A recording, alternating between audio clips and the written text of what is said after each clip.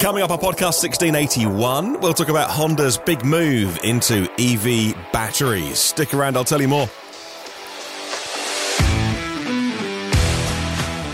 Also on the show today, what's going on at Sono Motors? That's the little solar-powered EV.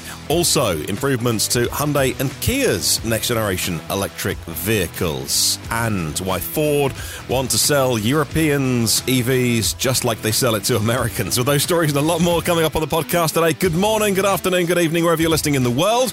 It's EV News Daily for Sunday, 11th of December. My name is Martin Lee, and I go through every EV story so you don't have to. Multiple reports over the last few days have led me to report on this story. Now, Tesla's China boss looks like he could be taking on a new role, which many people earlier in the week said he's the new CEO, he's the new Elon Musk. It's not that, but there's been enough this week that I feel comfortable reporting on Tom Zhu, who is Tesla China's president and was the guy who oversaw Giga Shanghai's transformation into the world's largest EV plant, has been appointed to run global operations, things like Gigafactory Austin and Berlin as well. Now, he joined Tesla in April 2014, and it now makes him one of the top executives at Tesla. The decision didn't come as a surprise to many in the industry, given how quickly Shanghai went up a year to the day from groundbreaking to the opening of that factory. According to Autoblog.com, Giga Shanghai made its 1 millionth car, accounting for a third of the total Tesla vehicles produced in August earlier this year. And in November, it was a record month for Shanghai with 100,000 vehicles delivered.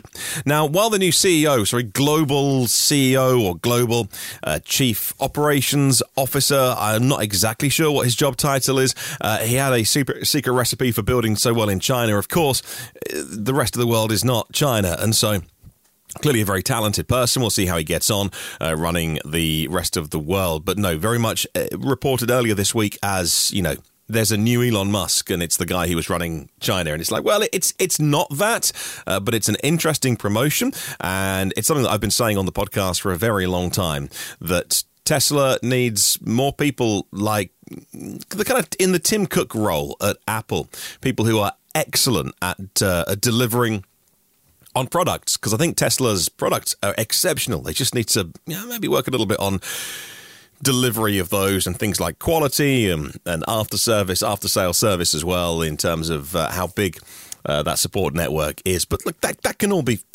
fixed as all the other car makers are struggling to move to EV. Tesla has their own problems, but I do think that the heart of their product, it's all very good. So that's good news. Tesla's Model S and X Plaid arriving in Germany for the first deliveries. Finally, holy bazookas, we had to wait for a long time. Now, cars have been turning up in Zeebrugge in Belgium, and car carriers seen in Antwerp in Belgium, full of the Plaid versions of the S and the X. Several cargo ships leaving Baltimore in Maryland in the coming days, with more of those units on board as well. So over here in Europe, we really have waited, particularly in the UK, obviously in Aussie or the right-hand drive markets, but in Europe generally, we've waited for the Plaid versions a really long time. I'm looking forward to seeing a whole new set of YouTube channels and the kind of people that I enjoy watching online just give their thoughts on the insane performance levels.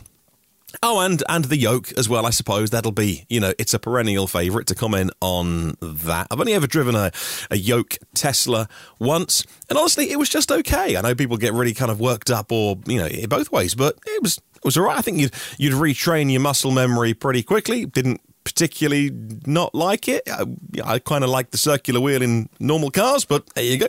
Now let's talk a little bit about US all-electric car registrations during the first 10 months of the year. So we're going to the end of October here. 604,000 EVs, BEVs, pure EVs registered in the US. That is 60% more than a year ago. So if anyone was thinking that perhaps the EV revolution was slowing down or whatever, not at all. It's over 50% year-on-year growth. That's amazing. 600,000 registered in the US.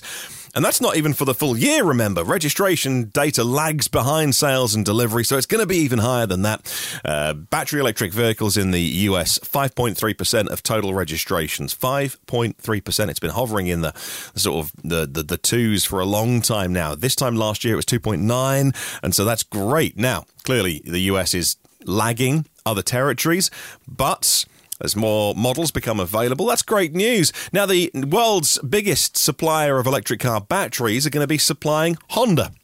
Honda's a company that has loads of engineering talent and plenty of heritage as well if they want to throw themselves at making EVs. But at the minute, they haven't. They've made the Honda E, and, well, that's obviously very, very good as a one-off. But now, Honda and CATL announcing a deal that Honda would purchase 123 gigawatt hours of batteries.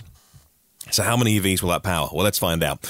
Honda's first mass-market electric vehicle, the EV, the Prologue in North America, is going to be based on General Motors' platform. It's called the Ultium platform, and introduced it in their first Honda EV model in China last April. It's called the eNS1. There's another one as well called the eNP1.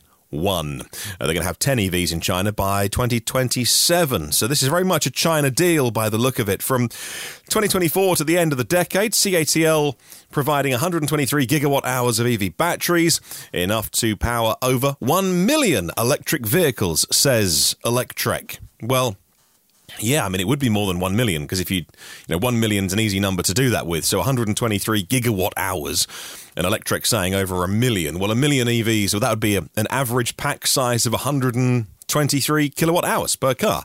There is no way in the world that Honda's, the kind of cars they make for China, are going to have a pack size that big. In fact, I would say that is twice as big as it needs to be. So Electrek's headline could actually have been 2 million EVs, because that's more like it, right? And in fact, that's the headline that CNEV Post went with, because Honda saying in their statement that this is part of the first part of a stable battery supply chain as they expand their move into pure BEVs in China. If it had a 60 kilowatt hour pack size, that is over 2 million pure electric vehicles for the deal. And that would probably be towards the end of the decade about 280,000 vehicles every single year. So Honda clearly have really big plans. But we're talking China. So we'll wait and see how it affects the rest of the world.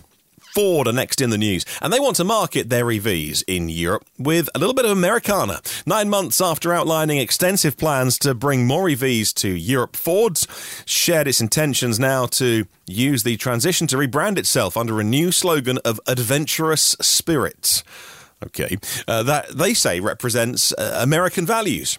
By using the tagline adventurous spirit, it'll hook into things like freedom and the outdoors. And, of course, you would think big vehicles. Now, we've got the Mustang Mach-E here, and that's not a particularly large vehicle. It's pretty sizable for UK roads. Ford F-150, though? Yeah, I can't see them selling a ton of those over here. I can see them selling a lot of whatever they make with Volkswagen. Of course, they're going to do a partnership with VW to use their MEB platform. That's what the ID3... ID4, etc. cars are built on. And so there's going to be a second Ford as well coming from the VW platform. That makes sense. They can, VW make a bit of money from Ford on licensing. Ford get a quick route to market by having, the basics of the car done in Europe, at least. But they said their marketing messaging is going to be more American, they say, to sell to Europeans using the adventurous spirit line. Okay, well, we'll wait and see how that gets implemented. It's all in the execution. Now, there's a blog post on Sono Motors' website that is literally titled, What's Going On at Sono Motors? Remember, Sono Motors, they make the Scion. That is the small solar-covered car that's got the sort of the greenery and the dashboard. And my friend from the Inside EVs podcast and Out of Spec, more importantly, channels on YouTube, Kyle, saw this up close maybe last year and then said to me, it's a real dog. And I was like, dude, that's a little unfair. But he said, no, like in theory, the car is great. But the version that he saw was so rough around the edges. He said, look, something's not right there, because that was so far away from even being a half-finished vehicle. And now we find a blog post on the Sono Motors website, which says, they need to raise more money, and they can't.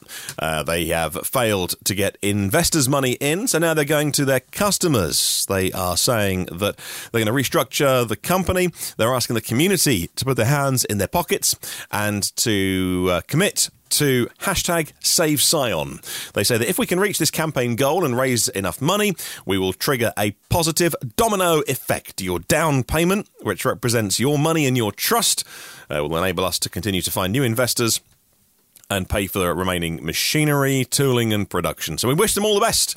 But that doesn't sound like it's going particularly well there. But hopefully they can find some money and bring that vehicle to market. But my goodness me, it does continue to look very, very difficult to bring a new electric vehicle to market. Coming up very soon, we'll talk about GM and their problems with getting batteries for EVs, and a new VW ID3 teased once again with some pictures. I'll talk about those next. Stick around.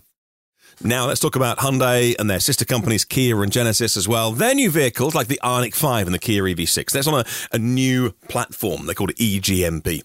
And it is a ground-up rethinking of how they make their electric vehicles. I think, hopefully you'd agree that the cars are actually really, really good. Nothing wrong with the existing ones like the Kona and the Niro, but their new ones very, very good. And now they say that not only are those cars doing well sales-wise, but they have already got plans to upgrade that hardware, more range, more performance and faster charging speeds. There's the Ioniq 5, Ioniq 6, EV6 and Genesis GV60 as well. Hyundai are replacing, to be specific about this, the power module, and they are using silicon carbide units and replacing what is currently in it. And they say that ensures the greatest power density and energy efficiency for range and charging time. What does it mean? Well, again, I think I probably need to sit and study this for a couple of hours to fully understand. They're saying that it could increase the range by 5% and decrease the charging times as well, which is already 18 minutes to get to 10 to 80% in optimal conditions. But these are 800-volt power units they have for the rear motor inverter, but they've been using 400-volt systems at the front axle, and this seems like they're going for an 800-volt system all around, more energy efficiency. Now, there are plenty of 400-volt cars out there that do absolutely fine, but by the look of it, they're just making these small improvements, these small gains that all add up, and that's fantastic news. But like I said, I don't fully understand the role of a silicon carbide power unit, but I do want to understand, not obviously to engineering levels, but I just think it needs a little bit of investigation. Maybe I'll do that this evening over a cup of tea when the kid's in bed. Now let's talk about GM striving for a resilient EV battery supply chain, they say. General Motors is working to build that supply chain as they move into the next phase of EV development, says the CEO, Mary Barra. They want battery suppliers, many of which are new to working with GM, to source from various locations around the world so that they can avoid what happened over the last couple of years with semiconductors. GM says it signed agreements with suppliers to secure all the batteries they need for 1 million EVs by 2025. That's 1 million EVs a year in North America. So that's not globally, but that is in North America by the middle of the decade. Mary Barra said that GM continues to wait for the Treasury Department to actually finalise the rules governing the federal EV tax credit. The $7,500 of credits, which are reliant on battery components being sourced in the right places or countries that the US has free trade agreements with. I'm amazed that she said that they're waiting for the Treasury Department to finalise the rules. I had no idea that it was, we're in December. We've got a couple of weeks until the end of the year. And the car makers themselves still don't know the rules of whether their batteries are compliant to get the federal tax money for their customers or not. Wow. It was always, the new Inflation Reduction Act was always fabulously complicated. But wow, that's still not sorted? The car makers themselves don't know? Wow. Okay, no wonder that I'm still a little bit head scratchy about the whole thing. Now, let's talk about the Corvette E-Ray. This was a configurator leak, and it revealed a new hybrid Corvette C8 on Thursday night. It was very quickly taken down, but yes, screenshots were taken, and it looks like leaked images give us an early glimpse of what we can expect the new Corvette C8 to look like. The E-Ray, it's just a spectacularly looking sports car, supercar, hypercar, really. There's a button that can be seen inside called Regen on Demand. I wonder what that does. Regen on Demand. What do you think? Any ideas? Any clues? Let me know. You can always email me, hello@evnewsdaily.com. That would probably suggest adjustable levels of regen, or perhaps like a hard regen, or maybe it toggles on and off for track mode so that you just, there's no regen. I don't know. I'd like to find out. The rumours are of the new Corvette E-Ray be all-wheel drive, so petrol-powered up front, and then, or rather petrol-powered at the back, as it's a rear-wheel drive vehicle, and then an electric motor on the front axle to make it a four-wheel drive car. Wow. Now, last story. And Volkswagen have been teasing the new ID3 with interior space improvements and a bigger display inside. They're going to unveil a revamped ID3 in the new year, but now we've seen a few more teaser shots of what the inside will look like. They say more standard equipment with a big Tesla-style center display. It's about 12-inch, 30.5 centimeter display in the middle. That's much bigger than the screens they have at the moment in the ID3. There's going to be the center screen behind the steering wheel. There's going to be, hopefully, we think as well, they're putting buttons back on the steering wheel, because frankly, those high-gloss capacitive buttons are just a disaster. You slide your finger across to raise the volume, all those kind of things. It's just horrible. Worst thing about those vehicles. Unless you really love the vehicle, it's worth test driving any of those VWs, because it could be a deal breaker for you. Anyway, the new ones, we think, they're putting buttons back on the steering wheel. Good, because you can feel your way around rather than having to take your eyes off the road at 70 miles an hour and look, because you can't feel it. The new ID3 also has plug and charge, which is great, but the current ID3 should have plug and charge. It's kind of criminal that it doesn't, actually. Anyway, the new one will have. And a new EV route planner as well. They say that the charging experience is going to be better, but it's all good. Get these things on the road right now, because all of this is doable now, particularly plug and charge. Any new EV right now, if a manufacturer wants to get behind plug and charge, with VW, so they are, that's not wildly difficult to put into a vehicle. There is work to do, but come on. The new ID3 also has swarm data. They say swarm data, I think, pulls together all those data points from thousands, hundreds of thousands of vehicles to improve the driving functions. And that's your podcast for today. A question of the week, taking a break, but it will return. Thanks to our premium partners, Phil Roberts of Electric Future, Brad Crosby, Porsche of the Village of Cincinnati, Audi of Cincinnati East, Volvo Cars of Cincinnati East, National Car Charging on the US mainland and Aloha Charge in Hawaii, Derek Riley and his great EV Review Ireland YouTube channel, Richard at rsev.co.uk for buying and selling EVs in the UK, Octopus Electric Universe, global public charging made simple with one map and one app, millbrookcottages.co.uk, 5-star luxury cottages in Devon, and Lease Plan Electric Moments, providing all the tools and guidance EV drivers need. Thanks to our partners David and Lisa Allen, also Yuka Kukkonen from shift2electric.com, Rajiv Narayan, Michael Lumley, Battery Reports at recurrentauto.com, and Darren McCleskey from Denovo Real Estate.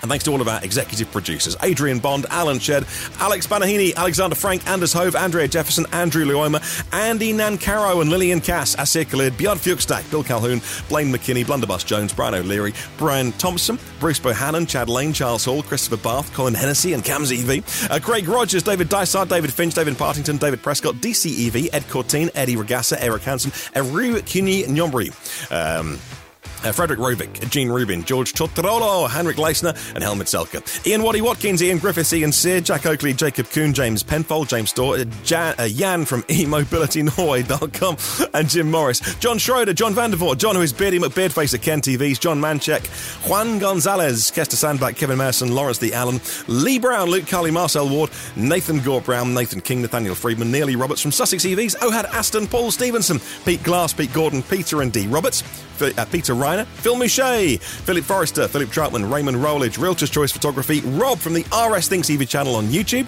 Robert Gray, Seiki Payne, Stephen Penn, Steve John, the Plug Seekers EV YouTube channel, Thomas J. Tius, Timothy Phillips, and Tyler Voss. Have a good one, see you tomorrow. And remember, there is no such thing as a self-charging hybrid.